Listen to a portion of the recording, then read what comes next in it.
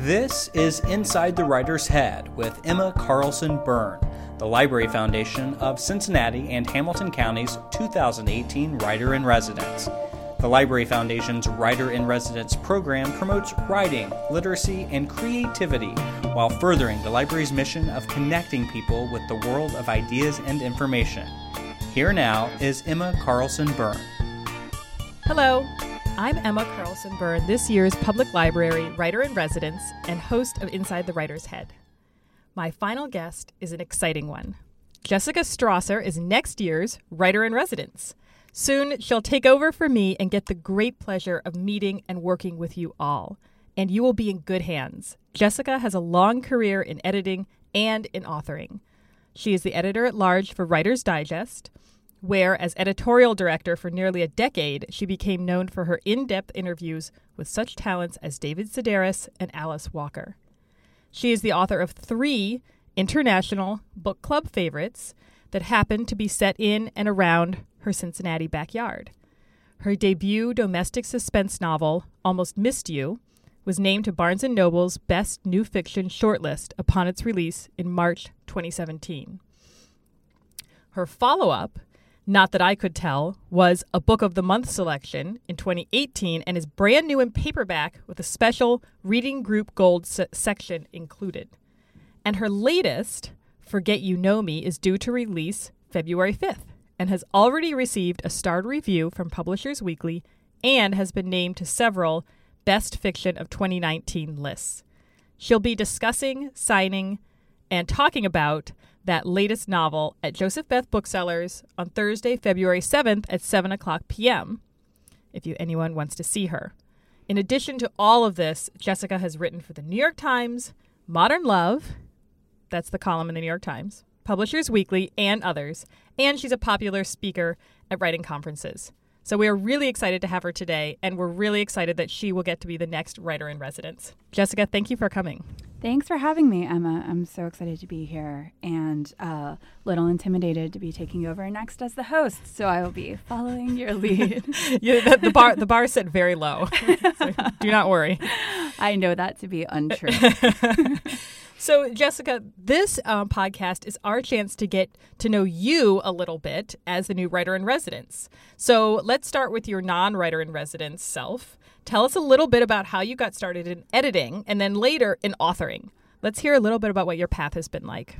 Sure. So I went to OU, to the Scripps School of Journalism there, and I was a magazine journalism major. That was my concentration. So from there, initially, I followed a pretty straight path into magazine editing, but I was hired my first job, and the job I ended up coming back to was at Writer's Digest magazine, which for anyone who's not familiar, it's an instructional and inspirational magazine for aspiring writers and working writers of all types, whether you're writing, nonfiction, fiction, children's.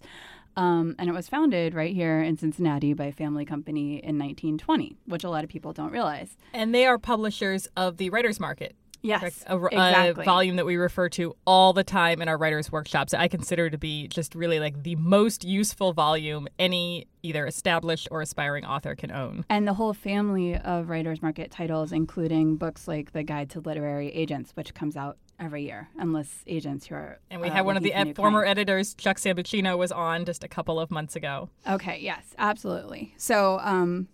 So you're familiar, hopefully. Hopefully, if listeners aren't familiar, they should get familiar.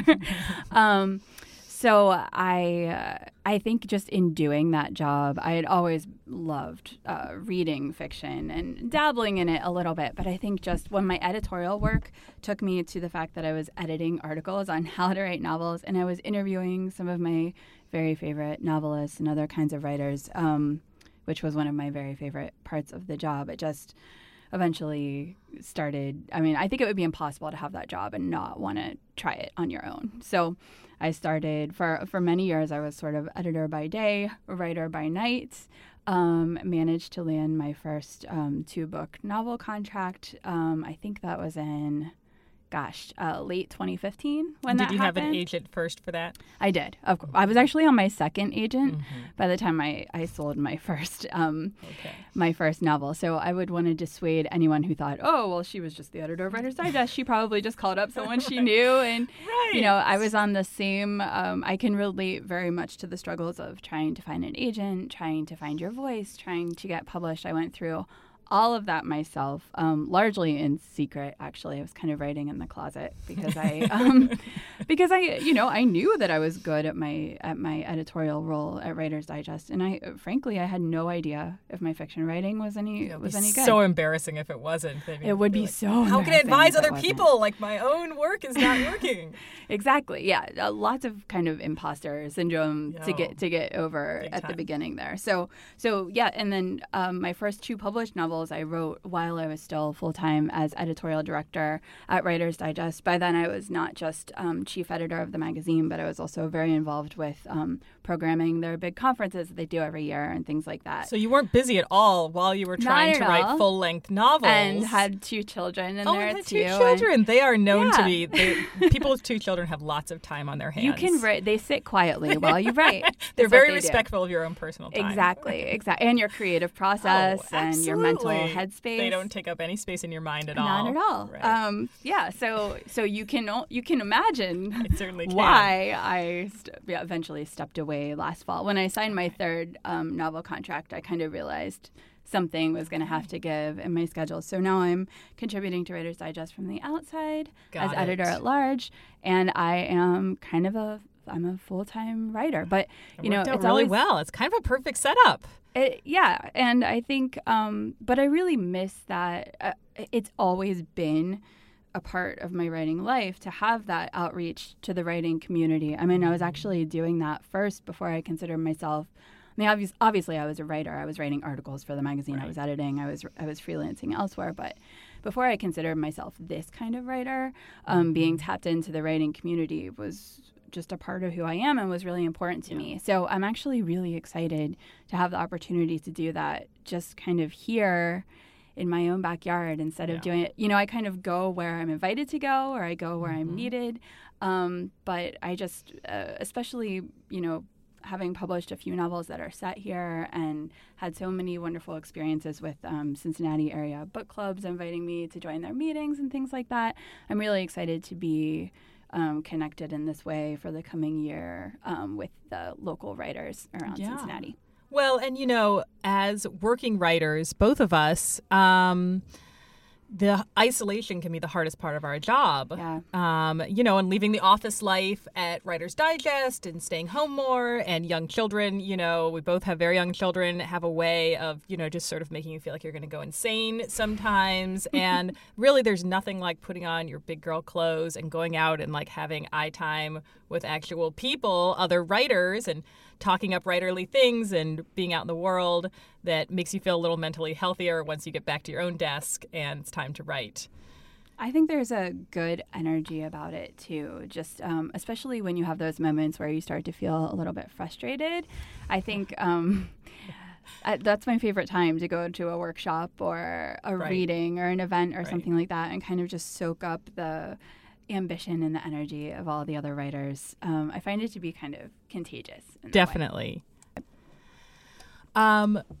So, Jessica, I thought we would do something a little different today. Good. So normally, regular listeners of Inside the Writer's Head know that it's sort of interview format with writers and agents and editors, and we talk a lot about the writing process. We talk about how to get published.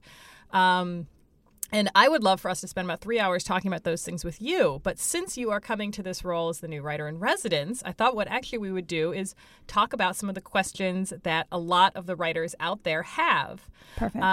And, a lot of people who are tuning into this podcast are people who are trying to break into the writing world and deal with rejection and have a lot of questions about agents and publishing and process, questions that we all have that really you can't answer enough times, questions that I still have after 15 years in this business. So at the last couple writing workshops that I conducted as the writer in residence, I asked the attendees to write down questions that they would like to see answered in the future. And they all did. And one of the very funnest things I did afterward was dump them all out of my bed and sit there and go through all of the questions and put them into different categories.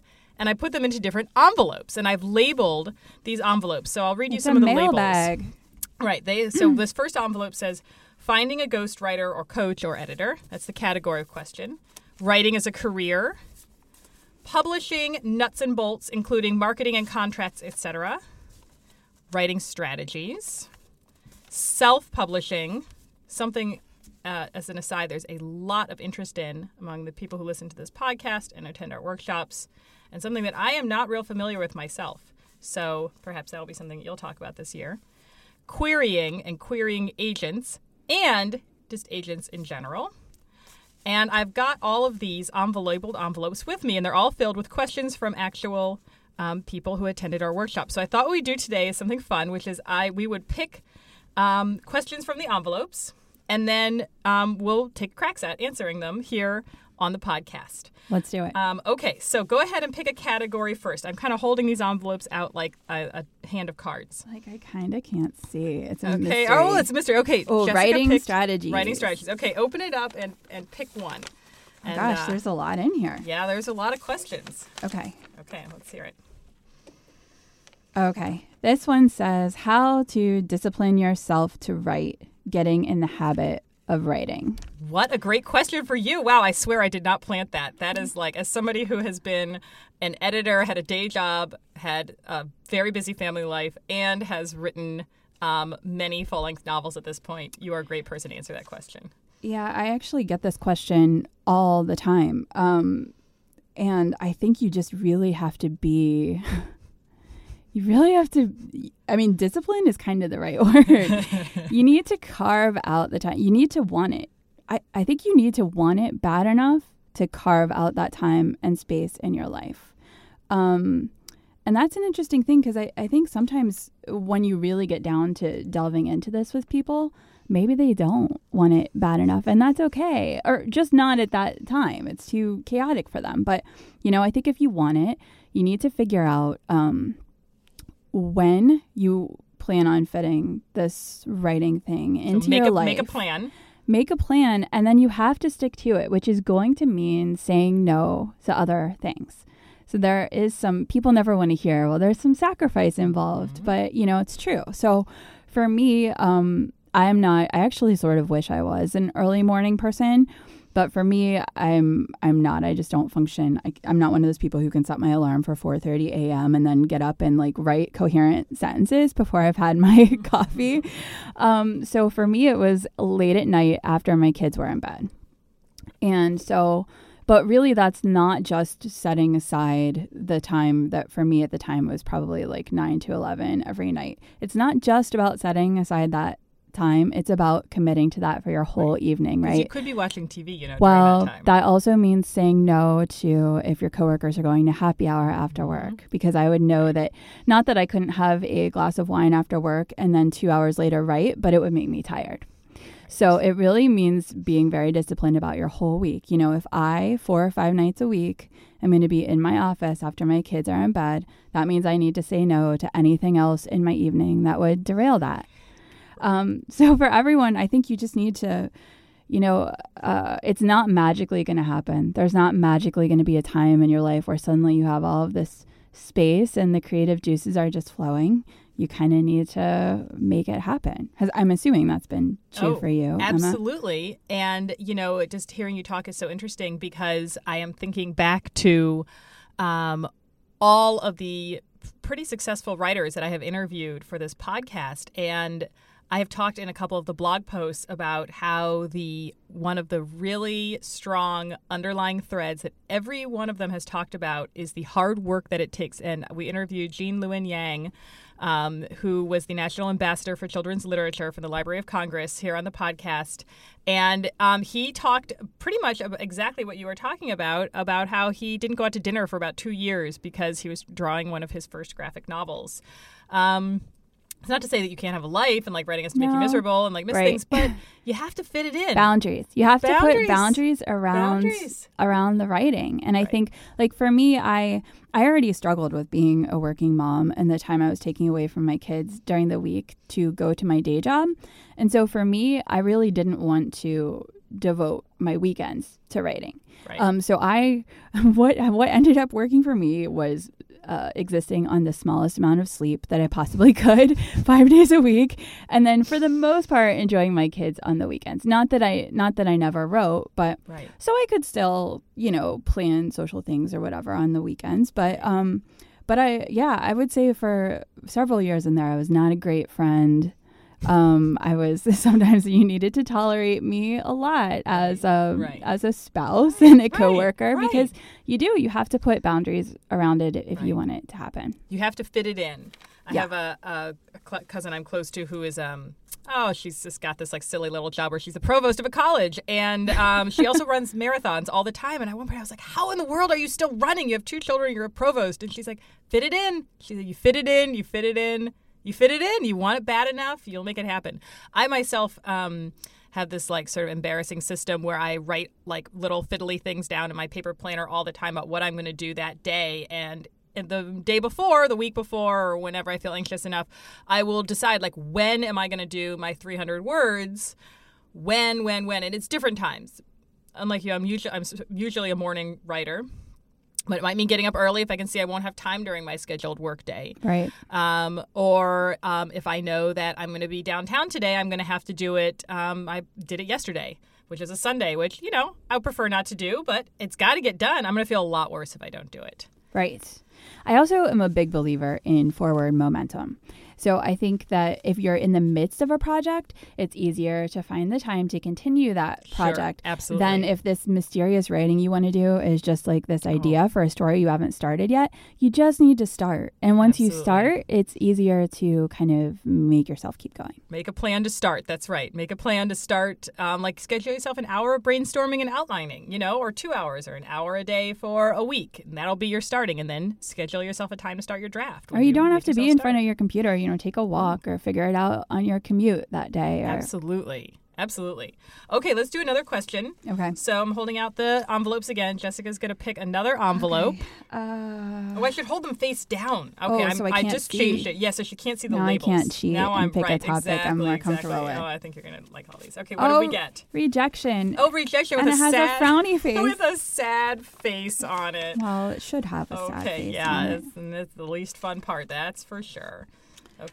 Okay. Oh, this is a hard question. Okay. This says, when do you call it quits on being a paid writer? Oh, that is a really hard question. That like strikes a little chord at every writer's heart. Yeah. I'll take a stab at it. Well, the word paid is kind of tripping me up. If it's not paying you enough, it's hard to make a living as a full-time writer. It's not something I would recommend diving into. I mean, I was on my 3rd sizable book contract before I felt comfortable. And even now I don't feel comfortable. I just say, well, I'm a full-time writer right now. And we'll see what happens down the road. If I have to put my editorial hat back on and shift, that's okay. I think relying on writing for your full-time job is something that I would work up to before I would jump into it. Personally, with my comfort level with that. But I mean, there's calling it quits on being a writer. I would say never. If you feel called to do it, you should keep doing it, even if you are only doing it for yourself. I would assume that if you want this that badly and you're making the sacrifices to carve out the time for it, that it's something you feel called to do. I get cranky if I haven't been writing for a while. I start to sort of feel not myself. But being a paid writer, I mean, that's tough. It depends on your financial situation. And I think for me, I try maybe think short term instead of long term, like I was saying, like what is going to sustain me right now. And if I'm not getting enough freelance gigs, or if my book contract isn't the right size, then I am going to have at least a part-time job and structure this life around that. And then I can reevaluate that in 6 months or a year. Absolutely. I totally agree. I would just add that a couple of points. One is that We all feel that there's nothing more disheartening than receiving rejection letter after rejection letter if, let's say, you're trying to submit your novel. And to feel like you're not alone. I mean, writing is known as a notoriously difficult profession to break into and to make money at. I mean, that is, nobody thinks that it's a breeze. So you're in good company. Yes. Many, many people have are in this boat with you. The only other thing I would add is that, let's say you are not depending on writing for your day job, but you would like to, be paid for your work. And you're submitting, and you're just really not getting anywhere at all, is to, I always feel better when I know that I have sort of an external limit, because I feel like I can make a plan. So, you could tell yourself, all right, look, I've been trying for 2 years to get my novel published. Mm-hmm. I am just going to set this aside. I'm not going to submit for a year or 6 months. Give yourself an arbitrary timeline that feels okay to you. I'm going to give myself a break. I'm going to put it in a drawer, and I'm just going to focus on other things. And then I also am going to make a promise to myself that I will get it back out of the drawer at the end of my timeline, which let's say is a year. And I'm going to take a good hard look at it. And if I feel like trying at that point to submit again, well, okay, then I'll go ahead. But I am going to promise myself a couple of things. One, that I'm going to give myself a break for right now. And two, that I will reevaluate and see how I feel then. Totally agree. I always feel better when I feel like at least I have a plan, because part of what makes writing really difficult is it's a big old mind game. No one's out there begging you for your next book unless you're incredibly lucky. It's totally up to you if you want to keep submitting or not. I mean, honestly, the publishing world doesn't really care. And that can be very difficult mentally to cope with. So I feel better as a writer when I have some sort of limits that at least I've decided are going to feel okay to me. I think that was one of my biggest learnings too, and looking back, and that's advice that I've given to people who sometimes people will reach out to me if they've just had a child, whether it's a mom or a dad. And I kind of wish during some of those periods I had just told myself I was taking a break.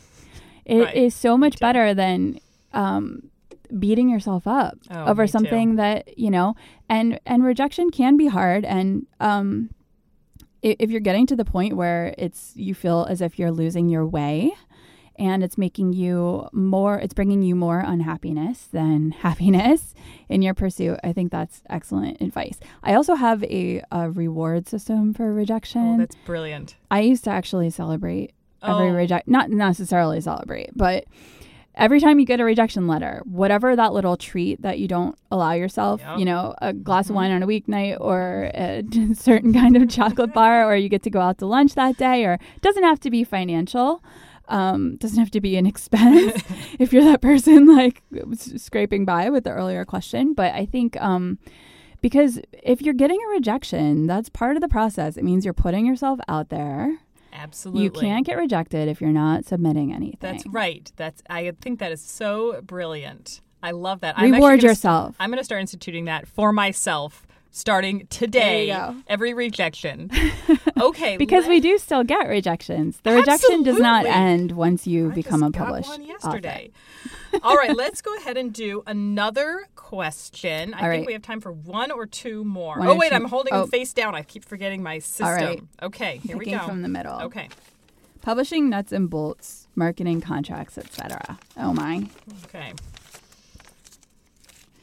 Now is probably a good time to mention that I will be continuing your lovely tradition of office hours. Oh, fantastic. So if people do want to come see me, it'll be once a month. They'll be announcing on the public library website days and times. You can bring your questions directly to me and sit and chat with me. And I promise I'm friendly and nice. And actually, I will feel very silly if no one does come to see me during my office hours. I always brought some work with me just so I didn't look too bad sitting there, but I can guarantee you that there are lots of people who are fantastic office hours attendees, and you will have, at least for me, it was the funnest part of the year. I just adored it.